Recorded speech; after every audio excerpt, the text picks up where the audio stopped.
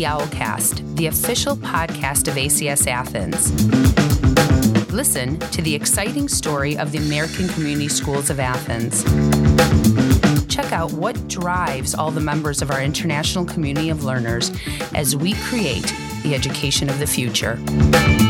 Here's John Papadakis.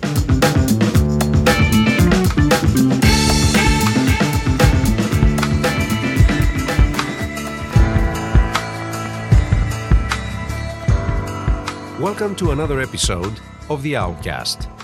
Today we are digging a little deeper into the discussion of artificial intelligence and the emergence of superintelligence and its role in redefining, promoting, or undermining fundamental elements of our global civilization. It is more than evident through the centuries that whenever the human spirit takes a turn towards the unexpected or undiscovered, humanity always finds a way to go back to the roots of history, philosophy, art, and science in order to draw inspiration, strength, but mostly perspective into what lies ahead. This is a perpetual effort, and it brought the Renaissance, the French and American revolutions, the 20th century social and industrial revolutions, and now the technological evolution and revolution of artificial intelligence. ACS Athens Languages, Humanities and Theatre curriculum regularly return to teaching and learning paradigms through which students are empowered and inspired to gain knowledge of the world and of themselves. One of those paradigms is the latest performance of Oedipus in our theatre that was followed by numerous Socratic seminars in many classrooms. The entire school became a stage for conversation and debate, facilitating the ideal project-based learning through inquiry, research, and performance. Today, we are talking with Ms. Sofia Thanopoulou, drama faculty of our academy, and Dr. Evangelos Siropoulos, English language faculty in the academy and division chair of language and literature of ACS Athens.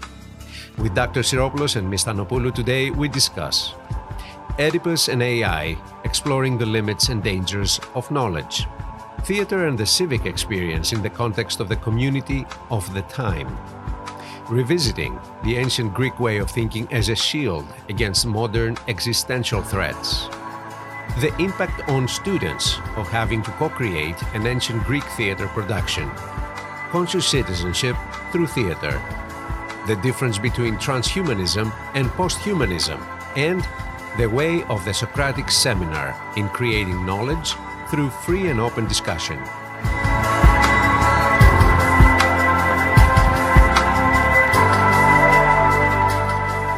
This week, we were invited to see the first ever Oedipus Fest that took place in the theater and in classrooms around the school. We know Oedipus to be one of the greatest theater trilogies of the classical antiquity, but also an inspiration for thespians through the centuries, especially in Greece. Oedipus is regularly staged in theaters around the country, either in its original form, but also in countless other reenactments or renditions. In our school also, it's a staple for our humanities and theater curriculum through the years. But I think this year, we did it a little differently. Why Oedipus calls for such a festival?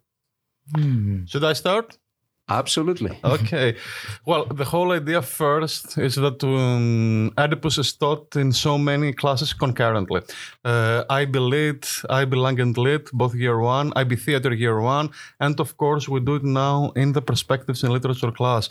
And the inspiration is that this is a play about knowledge, about the limits of knowledge, about the dangers of knowledge. So, could we connect it with AI, which was one of the prerequisites that we had for this year? We saw that on the stage. There was the connection between AI and CC, and I want to talk about both. Okay. So that was the first thing we thought about. Can we connect Oedipus to AI and CC? Because if it is a play about knowledge, then of course we face many challenges regarding knowledge nowadays. And for those that are outside the school, AI is artificial intelligence and CC is conscious citizenship. And of course, if there are dangers regarding knowledge and the application of knowledge, especially as we approach the so-called technological singularity and the creation of superintelligence, what does that mean for us as global conscious citizens? So these were two questions that structured our approach, the staging of the play, and of course the Socratic seminars as well. And there is a reason why we combine the performance with the Socratic seminars, and it has to do with ancient Greece, and it has to do with Sophocles. And here I think Ms. Thanopoulou is the expert how we brought these two experiences together. Especially the issue of the Socratic seminars. Exactly, yes. Absolutely. Like Evan said, this is the first text. And it's not only the first text we approach as literature and theater classes in the beginning of the first year of the IB, being the first unit, but it's also the first text of literature that serves as an iconic piece, as a model, after which we define tragedy and the birth of Western theater, and with it, big part of Western civilization. It is as big as you want it to be, as open as you can open it up. And we felt artificial intelligence opens the door to the big philosophical questions of this century. Oedipus Rex has the door open for the biggest philosophical questions of the past 2,500 years. Mm-hmm. There's no question that cannot be asked through this text. And answered through the whole play. And answered through the whole play. And of course, then we started thinking about the whole experience of ancient Greek drama, ancient Greek theater, because it was not just entertainment. It was my duty as a citizen to go and attend what Sophocles has to say about knowledge in the beginning of the Peloponnesian War, okay, and about leadership in Athens, and then discuss all these things the next day or even the same day. And that's how the idea of the Socratic seminars came about. Because we watch the performance and then we have to discuss what is this performance about? Which are the big questions that are being raised here? The good thing with the Socratic seminars is that we were prepared in class as well, because if the play is all about knowledge, then we can have this approach in class as well. We have to approach the play from this perspective. So we did that in IB Lit and in IB Lang and Lit, and also then we had the collaboration of the theory of knowledge teachers in IB. They reinforced the same questions in the theory of knowledge classes. And of course, all of these things came together and the students were very well prepared to deal with these very demanding philosophical, existential, and epistemological questions. If I can pick it up from there, exactly what you said. We make a very big deal in theater, at least, about theater in the context of the community of the time and as a civic experience. Mm-hmm. And we talk a lot about those myths are known to everyone. Those questions have been posed to their audiences long before the reenactment of the play.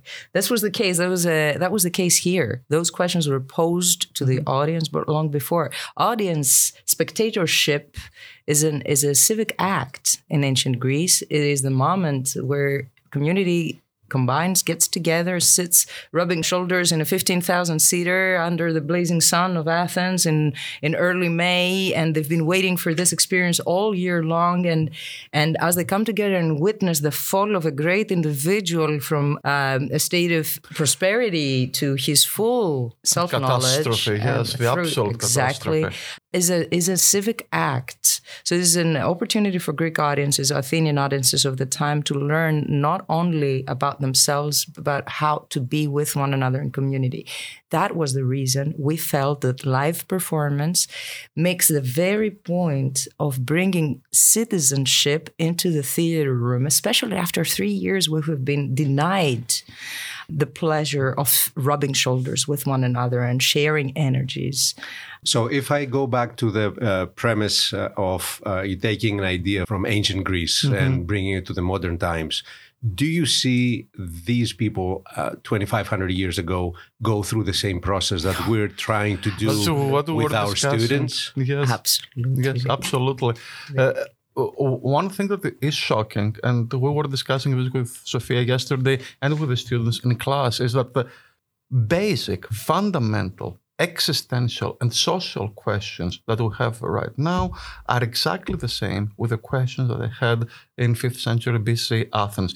And this is something, the inspiration came from Miss Carla Tanas, the dean of the Institute, because in all the meetings that we had the last year about artificial intelligence and conscious citizenship with the faculty, what she was stressing is that AI, artificial intelligence, brings back all the vital philosophical questions of Western civilization.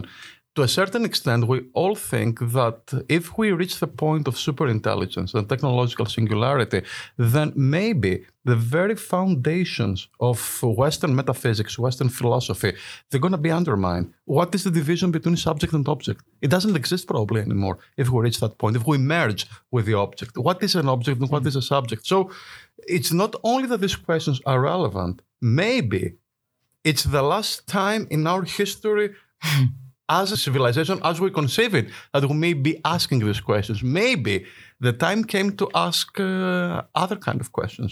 So I think all comes full circle from Sophocles to us. We're close to point zero in this discussion.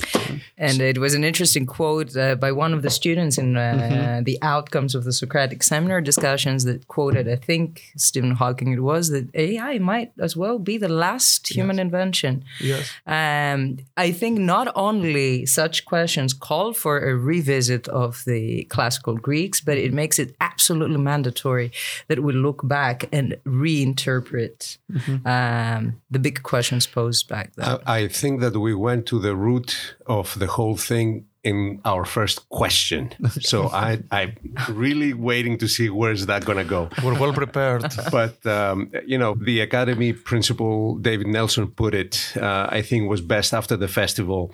He said, I'm even more impressed with the students who they put in the forefront, they meaning the teachers. Love watching the magic happen when we create circumstances for teachers and students to co-create amazing learning experience like this. The Oedipus Fest with powerful Socratic seminars that followed, over 80 students in separate groups. So what was the role of the students and the value they received from the process of co-creation? First of all, I can talk about the performers. The performers on stage were made of two different groups. One was the slightly more experienced theater group who nevertheless were in their first quarter of learning in the IB. And for many of them, it was their first exposure in front of an audience. And the second group of students that made up the course of the play was completely, I'm assuming they had no idea they were doing this even, a language and literature class, IB Year 1, who were just the lucky ones. They were chosen ones to be put on stage to act as a Greek chorus. I remember myself repeating to them again and again, in classical times, you would have been soldiers, you would have been warriors, you would have been off fighting wars for your country, and coming back, you would have served, you would have had the honor to serve as chorus to your city, to address the big questions hand in hand with your co-warriors in front of your communities. Did they realize that? Do they? I feel that unsuspecting as they walked into this and feeling that, it can't be that hard to stand next to each other and say some lines in unison. I think that as the pressure of the performance came nearer and tension started building up, they started understanding real coexistence and real codependence and what it means to fight shoulder to shoulder to and that's conscious citizenship.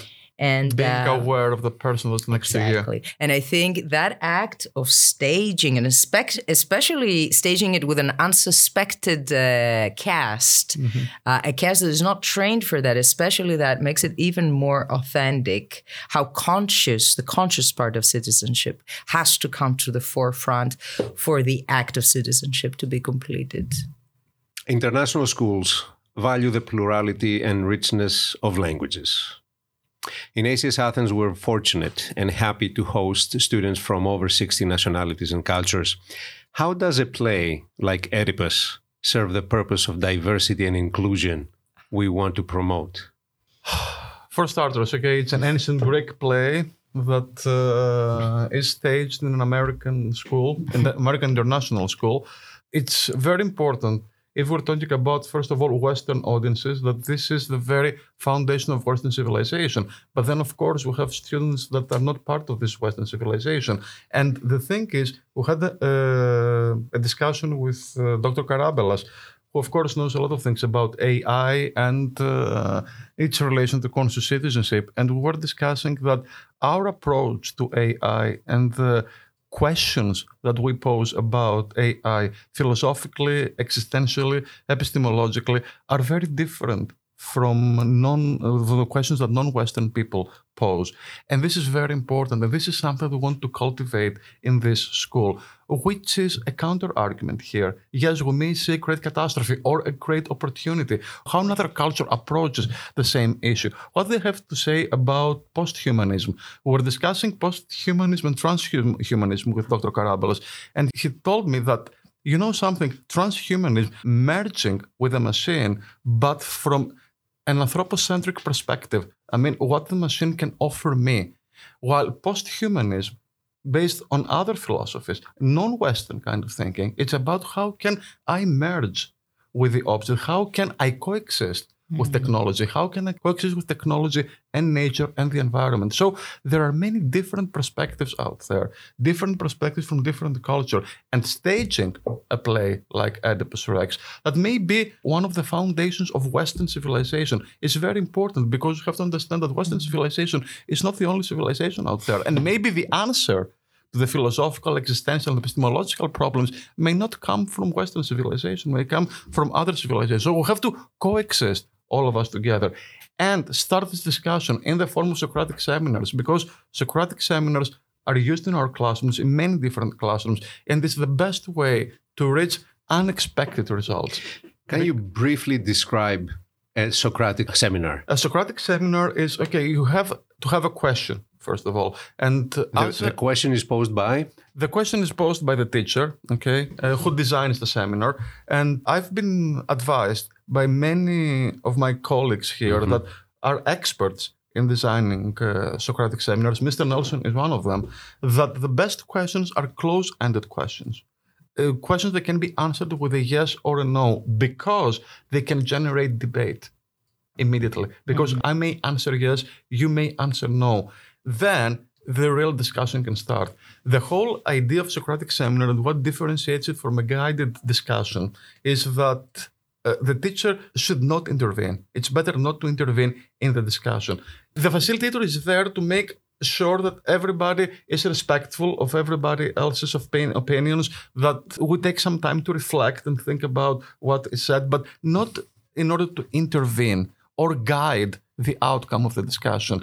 You leave it to the students. And of course, this is very empowering, I think, and I felt it with the students after the Socratic seminar, the sense of empowerment. So there's very simple rules to it from what I understood. And it was the first time I realized this is something I had been doing. And then I realized it was called the Socratic seminar. There's a very simple prerequisites to it. It is an important thing to understand because, as you said, you leave behind the material that you have to cover. And in a sense, the material is being created by the students themselves. So you can take it from the other way around, that, exactly, you know, you get a different source. So it's completely empowering them. And it's magnificent to witness when, as a teacher, you take a step back and you step out of the student conversation. Immediately, students pick up the ball and start passing it to one another.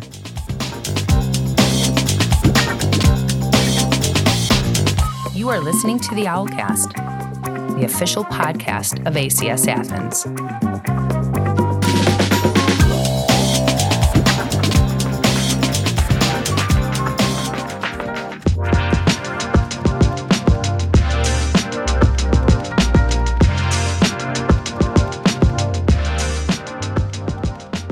We are talking with Ms. Sofia Thanopoulou, Drama Faculty of our Academy, and Dr. Evangelos Siropoulos, English Language Faculty in the Academy and Division Chair of Language and Literature at ACS Athens. Some of the topics today are device theater as a way for teenagers to explore their world, inquiry, research, performance, the ideal project-based learning, making connections among disciplines, the IB approach, finding the inspiration to go above and beyond, and having dinner with Obama, Pina Bausch, Stephen Sondheim, and drinking coffee with Sophocles.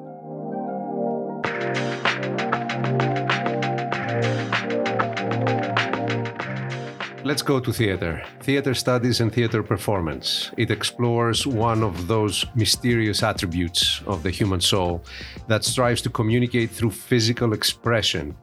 I have seen students who on stage are natural to the task, but I'm sure there are others who outside the theater are not what you'd call performers. So they are shy, they're not expressing themselves. How can you inspire this burst of creativity to all students? Can this actually happen, or do you still see some resentment? Absolutely. And I don't know if you mean resistance there. That's another word. Absolutely. A lot of it.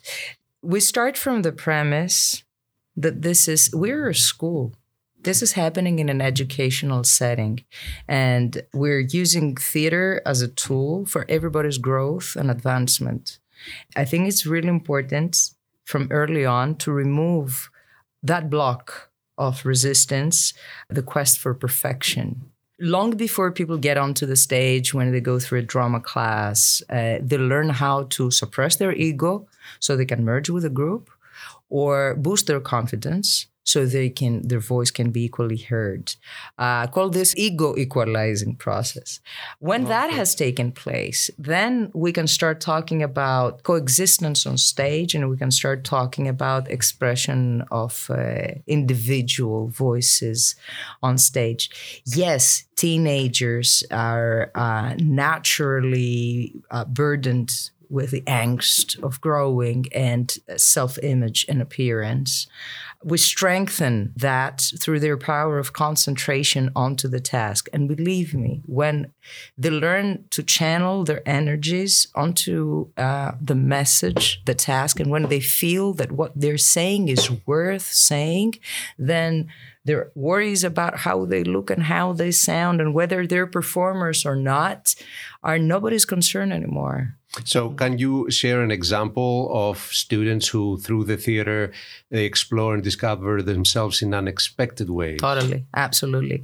Devising theater is a prime example of that, where we make plays from scratch. Last year, I remember we started exploring with the IB Theater senior class the rise of extreme right neo-fascist ideologies in Europe through specific incidents that had gone on in Greece. That was a topic that got students so fired up, so involved with topics of justice, with equality. Their ideals, their teenage kind of ideological sort of passion and flair took over to the point that suddenly students left with knowledge, that unexpected knowledge that they had no idea. They went away knowing so much more about the judicial system and legal system of Greece and Europe. They went away knowing so much more about history than they ever thought they would. They went away knowing where they stand in society and what it means to be a passive observer, and what it is to be an activist, what is a defender, and what is a victim and what is not. And how do you come out a survivor out of a story and not a plain victim? They strengthened their sense of identity by being called to be the channels of those messages that they so passionately believed in. And did you see a change in them after that? Absolutely. Absolutely. It's then that you start seeing people knowing where they want to be in life, starting those ideas about themselves, starting consolidating, identity coming together and understanding, so this is who I am here and this is where I want to be next. And I want to say something very important here, because this performance last year was one of the aha moments that we had. And also we were working with Sofia on Maria and Tas, a small film performance piece that we did on the Von Trapp family and immigration to the United States and Ellis Island. And we realized what you said, that students were learning so many things, not only about performance, but about history and about philosophy, using theoretical perspectives.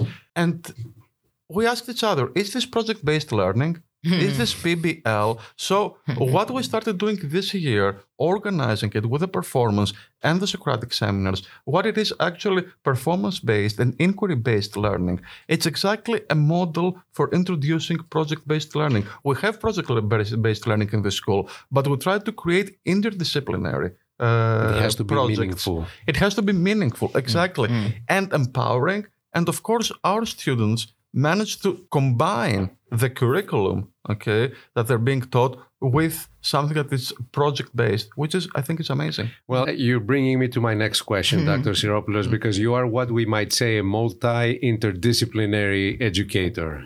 You have taught language and literature, of course. This year, you're also the division chair for language and literature for the entire school. But you've also done IB Theory of Knowledge, a capstone course. And you have taught film writing and production. Yes. So how can someone combine these disciplines? And do you expose students True Renaissance man. expose students to various themes while teaching either one of these topics? I also have a PhD in musical theater. A true Renaissance man. Listen, right now we go back to this ideal of Renaissance man, because what happened after the Renaissance, we had this compartmentalization of knowledge, because with the Enlightenment... Specialization. Right now, I think we're in the post-specialization We're going moment. back to Panepistemio, right? Exactly. That's why you have this insistence on interdisciplinary knowledge. You have to be able to combine disciplines. IB is obsessed with this, and they're right. How you make connections between disciplines.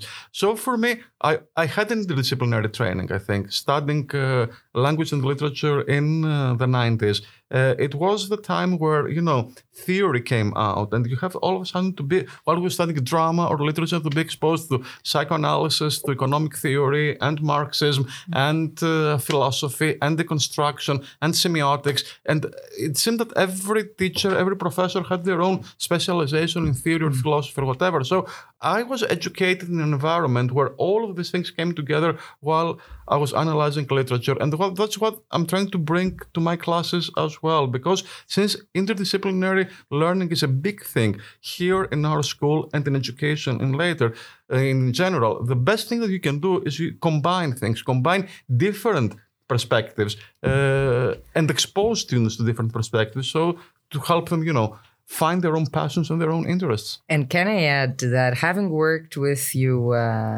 the last few months and having gotten to know you a little closer, I think what John is asking here is like he's trying to tap into this incredible synthesizing ability you have.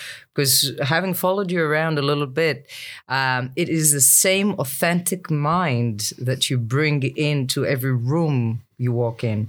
And I think what brings together all of these loose ends, as you say, is his incredible ability to make sense of opposite things, different things combined, and find commonalities and create pathways. Well, if nothing else, the actual mission of a school is not to convey knowledge, to create. Is to create. So if you don't go up to that point of synthesizing and create something new, something's not fitting together. And what about architecture? We're talking about architects of their own learning, our students. What is architecture if not a meaningful synthesis? That's it. So the synthetic ability is something that you have to teach early on in order for them to be able to synthesize. And I remember Dave Nelson, when we first presented this Socratic seminar performance model to him, said, great, I want us moved up that Bloom's taxonomy straight, right? To the top. Straight to the top, to the creation. To the creation. Right. And I think that's something that's where your synthesizing ability came into play in a grand way. And I think that's what set the bar so high for the questions to be created. I think everybody has a bar that needs to go above. And if everybody creates knowledge, then there's no stopping. Exactly. So, Ms. Thanopoulou, you've been in our school since 2007. And since then, you have worked in the development of the curriculum for middle school and academy drama and the syllabus for IB Theater. We have seen you direct at 18 full-scale student productions, maybe more, as well as numerous smaller performance projects. We have also seen you be relentless in the dress rehearsals, as all theater directors should be. And the saying is... intimidating. And the saying is, don't talk to Sophia today, she's rehearsing. Just kidding. But it might be true. No, I don't know. it's true. So can you take us briefly through your journey from participating in the opening of the Athens 2004 Olympics to teaching middle school and high school students? Oh my God. Briefly. It's a long way. I'm going to be very brief. Or maybe what stayed with you from that experience that you took it down to the education of middle school and high school students? Wow, you bring back crazy memories because 2004... It was a crazy era. It was. And 2004, except, what it meant, I think, for Greece and the globe, but was the first year of my teaching in London, in an inner city school in London, where I remember vividly crying myself to sleep every night and every morning waking up and going back to work with these incredibly difficult populations and trying to convince them to do drama. Then I flew to Greece for 2004's opening ceremony rehearsals, and I was so lucky to be part of something so big and so collective. And what was your role? Great role for a dancer, a friend said, because I was playing a statue. Which one? A Kariatis in the classics. Interesting. I was a Kariatis in the classics. On the classics wagon, and I think it was like the front left corner of the building. Not the one that's missing. That's what I want to ask. Not the stolen one, no. But it was in London, in those inner city schools, that I grew determined and I realized I discovered my true love for education and what makes me tick, what makes me wake up in the morning, and that was the students' faces, the connections I started building immediately with kids, my determination for them to become better at just life. And the incredible power of drama and theater to educate the whole person, socially, emotionally, civically, and physically. And I made that my life's task. I don't think I've wavered for one day since. Teaching got gradually easier, and when I landed at ACS in 2007, it was heaven. I was given all the creative freedom I wanted. I was able to bring to life my own baby, which was essentially our drama courses for middle school and academy, to build the theater program, and I'm not done. Still got a lot of work to do with that. And I found myself in this environment that, every seed you planted grew. So I count myself as incredibly, immensely lucky. I was, the last 15 years, I've been given license to play. And the journey goes on. Oh, yeah. I haven't even started yet. Yeah. So it's more than evident to me, and I guess our listeners, that you are both passionate in what you do, and that does not stem from just knowledge or university studies or even experience. We had the chance to talk over the years, and our discussions are not the typical 5-minute ones. Never. So I've seen you both in and out of the media studio, preparing for performances, projects, and creativity is overflowing.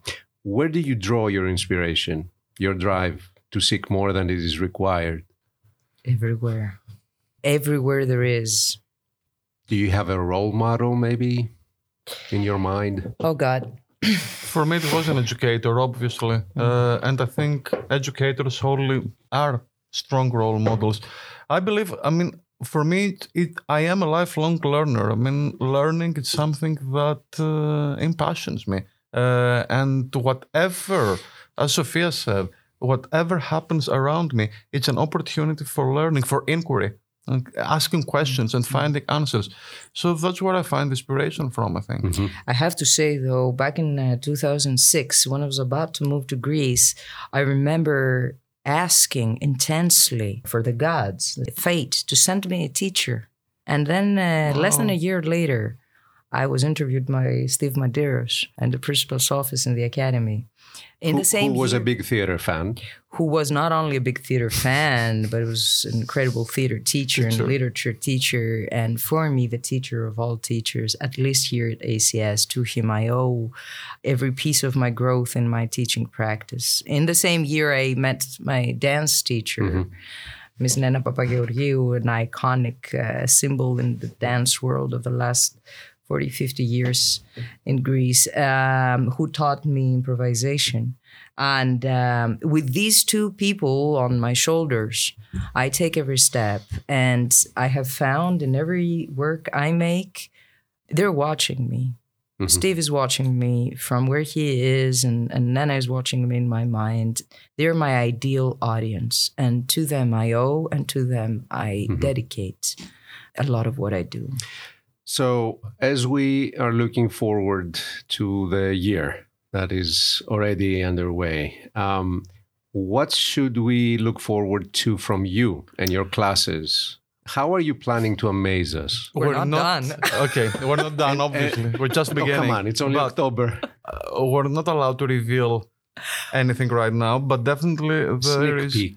Sneak peek, okay. Sneak peek. There is a big event for the end of the year, for May, and we're thinking for something about mid-year as well. So two large-scale events, within the academic year. We're definitely looking for another collaboration between literature and theater. Yes, absolutely. There's a lot to do with that. We're thinking of bringing kind of the whole experience, expanding it, see how that might take root in the middle school even. And we're thinking of establishing different collaborations with untapped corners of the campus, like the media studio, for example. Yeah. So wrapping it up, if you had a chance to have dinner with two people, it doesn't matter when these people lived or what they did. Who were these people for you? Each one of you. It could be from dance, it could be from theater, from language, from literature, from music theater. All right, I can start. Okay, start. I'm sure there's more. Yeah. But somehow my subconscious chose these two for now. All right. Chose Barack Obama as one. I would love to just sit and listen to this person talk humanity. And the other one would have been Pina Bausch, the inventor of dance theater in Europe and the biggest creative role model that I have had throughout all of my years, just to be in her aura. I'm trying to figure out the discussion between the three of you. Barack Obama, Pina Bausch, and myself. I promise I wouldn't be the one to do the talking. You'll be listening. No, I'm pretty sure you have a lot to say. Dr. Siropoulos? Okay, I think one of the people I'd like to meet is Sophocles. And this became personal right now because I'm teaching Oedipus for so many years. And I'm trying to communicate to my students what it means to be a creator, what it means to want to face the problems that your society is facing and have an opinion and educate your fellow citizens. So whenever we talk about Sophocles, I start, I am Sophocles. Drinking my coffee Sunday morning in Athens and thinking, okay, what should I talk about? So I've said that so many times to the point that I'm asking, who am I? You're Sophocles. So there are so many and what do you jokes do? You're drinking coffee? Drinking coffee, I'm thinking, what I'm going to write next. Sage tea. So that's one. What's the that's second one for sure, Sophocles, because especially after Socratic seminars and the things that we discussed this year, I definitely want to pick his mind and on artificial intelligence. And the other, I think it's another person from theater. It's Stephen Sondheim, who recently died. And he is the father, let's say, of the modern musical. I mean, the kind of musical theater that tries to bring together what is considered to be serious, in quotation marks, drama and the tradition of the Broadway musical and the Broadway entertainment. He's a pioneer in so many ways. Even the IB included him in the recommended writers for literature, Stephen Sondheim. Imagine the talk between the two. Yeah. and then you bring all the four of them together. And it's so interesting. Yeah. So, Ms. Stanopoulou, Dr. Siropoulos, thank you so much for being here. I have so many more questions. We're probably going to have another session of this. But I think for now, that was pretty, not just interesting. I think it's exciting to hear you both talk. Thank you so much. Thank you, John. Thank you. Thank you, John. You are listening to the Owlcast, the official podcast of ACS Athens. Make sure you subscribe to the Owlcast on Google Podcasts, Spotify, and Apple Podcasts. This has been a production of the ACS Athens Media Studio.